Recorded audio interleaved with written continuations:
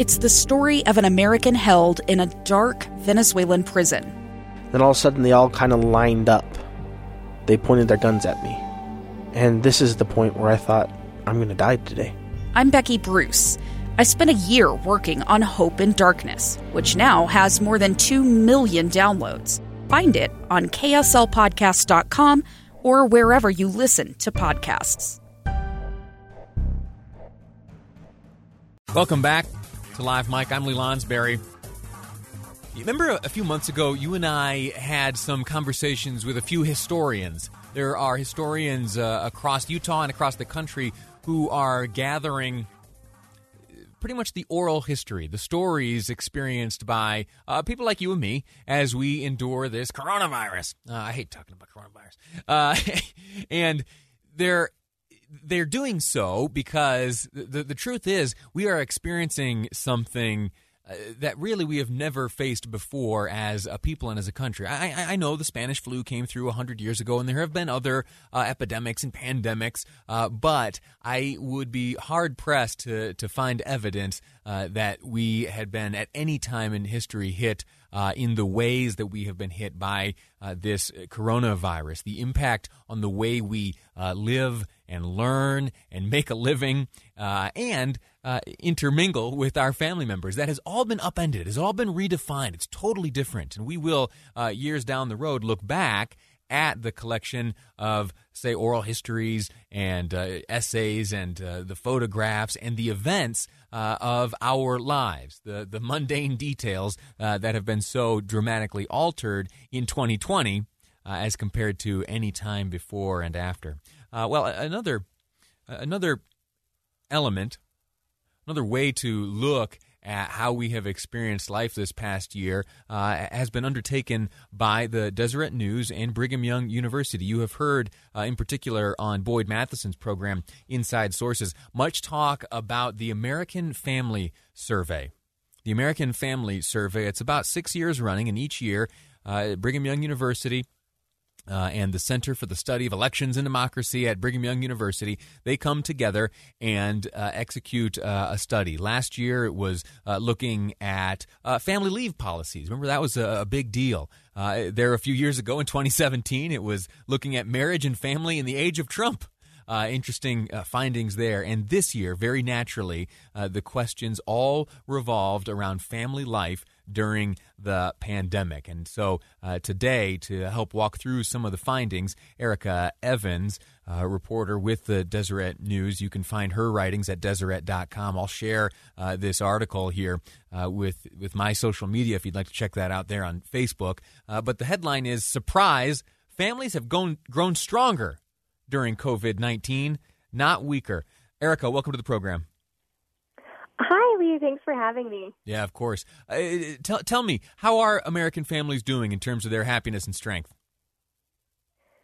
Well, they're doing better for the most part. These findings really were surprising to me. You'd think that with everyone cooped up at home, a lot of people having to do homeschool, and a number of people losing income during the pandemic, that this would create significant strain for most families. But what the American Family Survey found was that for more families than not, the pandemic has actually brought them closer together and improved relationships.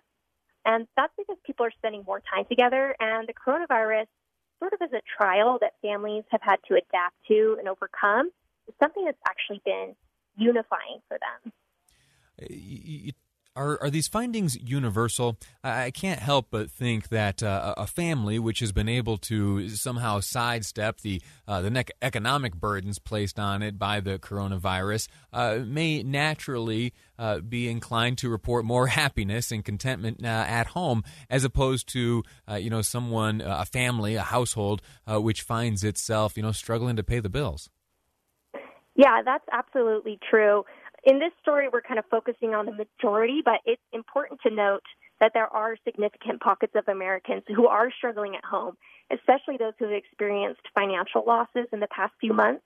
And those in economic crisis were more likely to say they were struggling with their partners.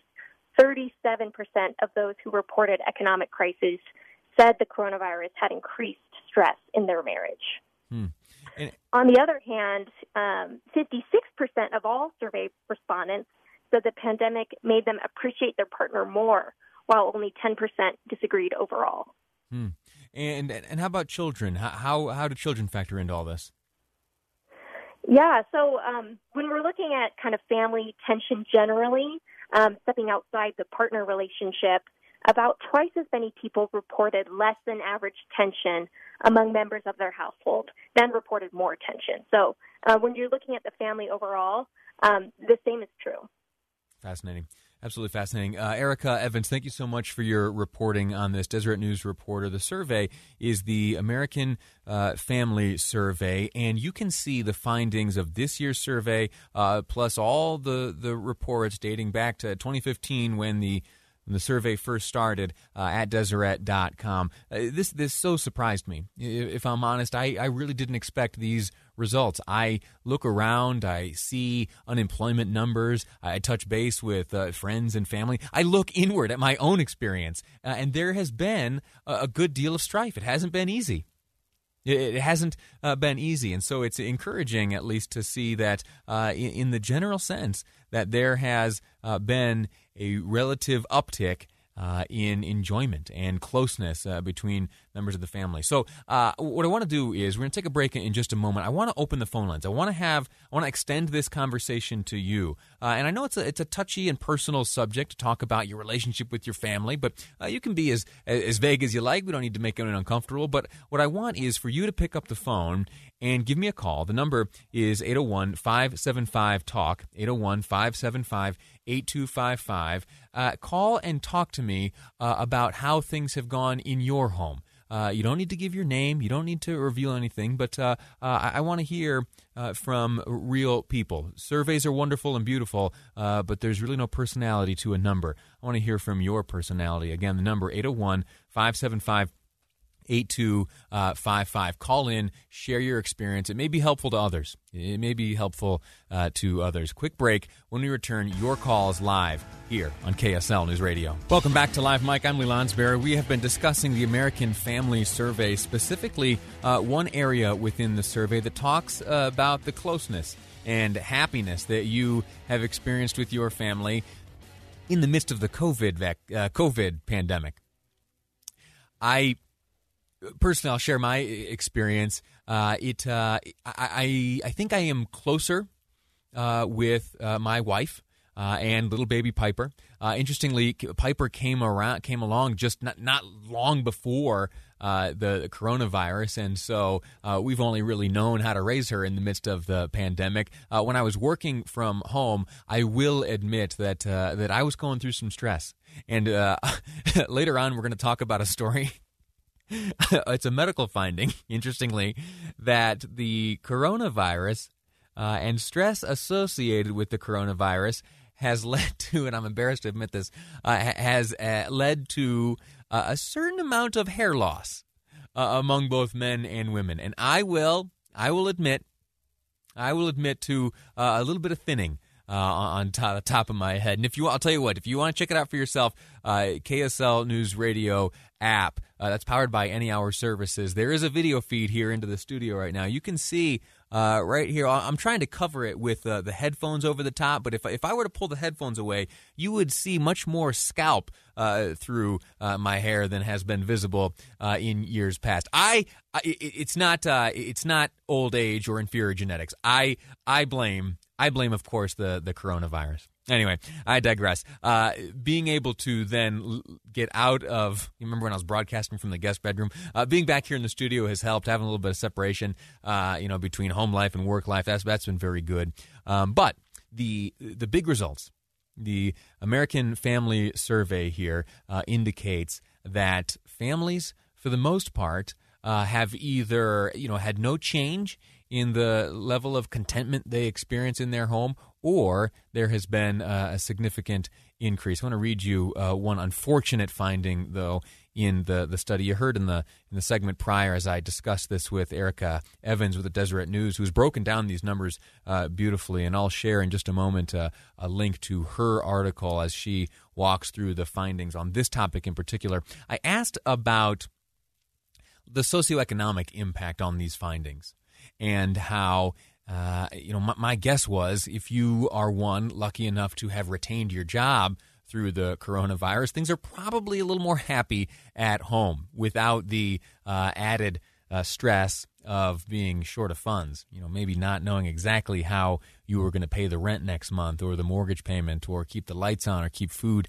in the fridge. Here is the finding from the study. Having experienced, and I'm quoting from the summary of the American Family Survey now. Again, you can find this on my Facebook page, Lee Lonsberry. You'll find the little live mic logo up in the corner. Click on that. Like it, of course. Obviously, you got to follow. But you'll see posted a link to this study. Having experienced an economic crisis almost doubles the percentage of people who believe the coronavirus pandemic has increased stress in their marriage.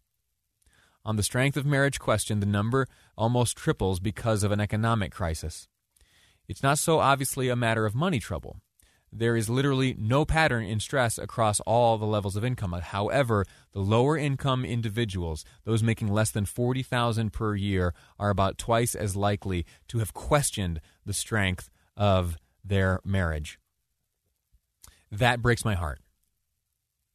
It breaks my heart because I remember when I asked my wife to marry me, and we later on made promises to each other that we would be one another's partner and companion and teammate regardless of whatever was thrown at us.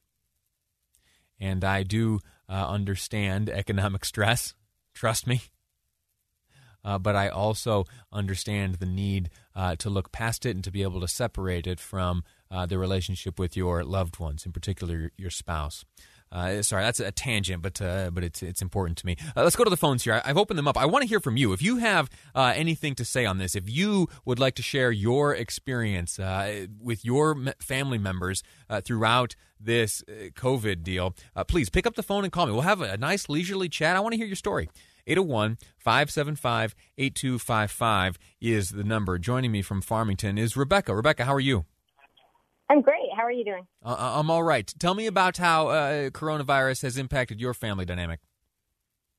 So we have kind of a unique situation here. We're a blended family, and my husband and I got married just last December. And so we're still, integrating as a family. And I feel like overall it's been positive. Yeah.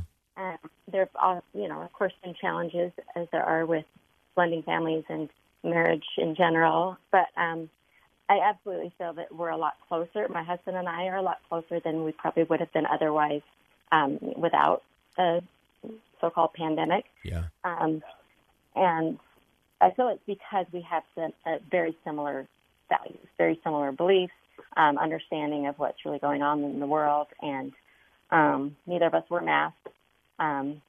We've studied, data about, there are several meta-analyses, decades worth, that have shown that the masks don't reduce the transmission of virus. All right, we'll leave that aside. Let me ask you this though: were you and your husband both working before the pandemic arrived? Yeah. And did your work situation send you home? Did either or both of you start working from home? Well, it was interesting timing because we moved up to Farmington. I moved from South Jordan. He was already here. And my job, I was self-employed, but it was through a business in the mall doing lash extensions. Okay. He was actually working for an advertising marketing company, and actually quit working there in February. And so we've been working at home since, which we would have done otherwise. He also sells bikes at a shop down the road too. So, but it's his own business, and so it hasn't really influenced that so much because that's what we were going to do. Anyway. Let me ask you this last question, Rebecca, before I let you go. You are in a circumstance shared by many countless Utahns and Americans. You have found success. You have found closeness. As briefly as you can, what advice would you give those in a similar circumstance to yourself?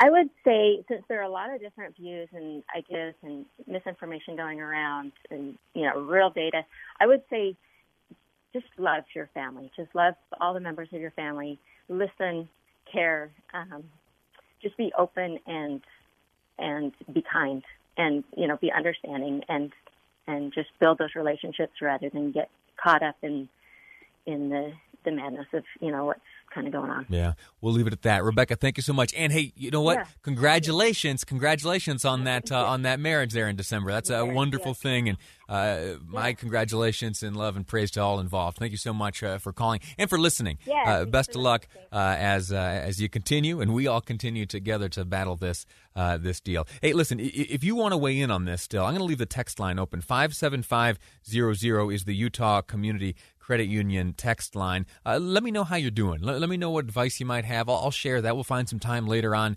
in the program to share what you have experienced. And if you want to sneak a phone call in, there are a few more minutes, 801-575-8255. Producer Amy will answer the call and let me know who's on the line. We'll have a conversation about what you have experienced. But this all stems from a fascinating bunch of results to come from the American Family Survey. You have been hearing this survey referenced numerous times on these airwaves over the past few days. Boyd Matheson has spoken at great length about these findings, and they are all, for the most part, very positive. We here in America are resilient people. We are able to stare down adversity and come out on the other side victorious. And we all may feel that within. We may look to our family members in our communities and say, yeah, we're tough people. You throw it at us, I'm going to swat it down. I'm going to come out on the other side the champion and the victor. Well, if there is a way to look at that in a quantifiable sense, this is it. And it is very encouraging to know that this observation, that the strength that we see in our communities is not just anecdotal, but it's quantifiable. It's quantifiable. We are objectively strong. That's what this study proves. Read more at my Facebook page, Lee Lonsberry. We're going to take a quick break. When we return, we are going to jump back into a periodic segment here on the program. We take a look at the candidates running for office in Congress, the governor's race. We're looking at all the candidates, those who have qualified to participate in debate commission votes, and the question is very simple. Two friends taking pictures of the rising full moon on a summer night. Two teenage kids doing what teenage kids do. When a stranger with a gun and a death wish changed everything. It was violent, it was senseless, and I will never understand it, I will never accept it. I'm Amy Donaldson, and unfortunately, we're all too familiar with stories about how violence shatters lives. But what we rarely see is how they are rebuilt. In a new podcast, The Letter, we relive tragedy, but only so we can hear the rest of the story. The struggle to reclaim lives, the realities of grief, and the possibilities of forgiveness. I believe in miracles. Sometimes I thought, there are no miracles. Yeah, there are, and this is a big one. Follow The Letter at theletterpodcast.com or wherever you get your podcasts.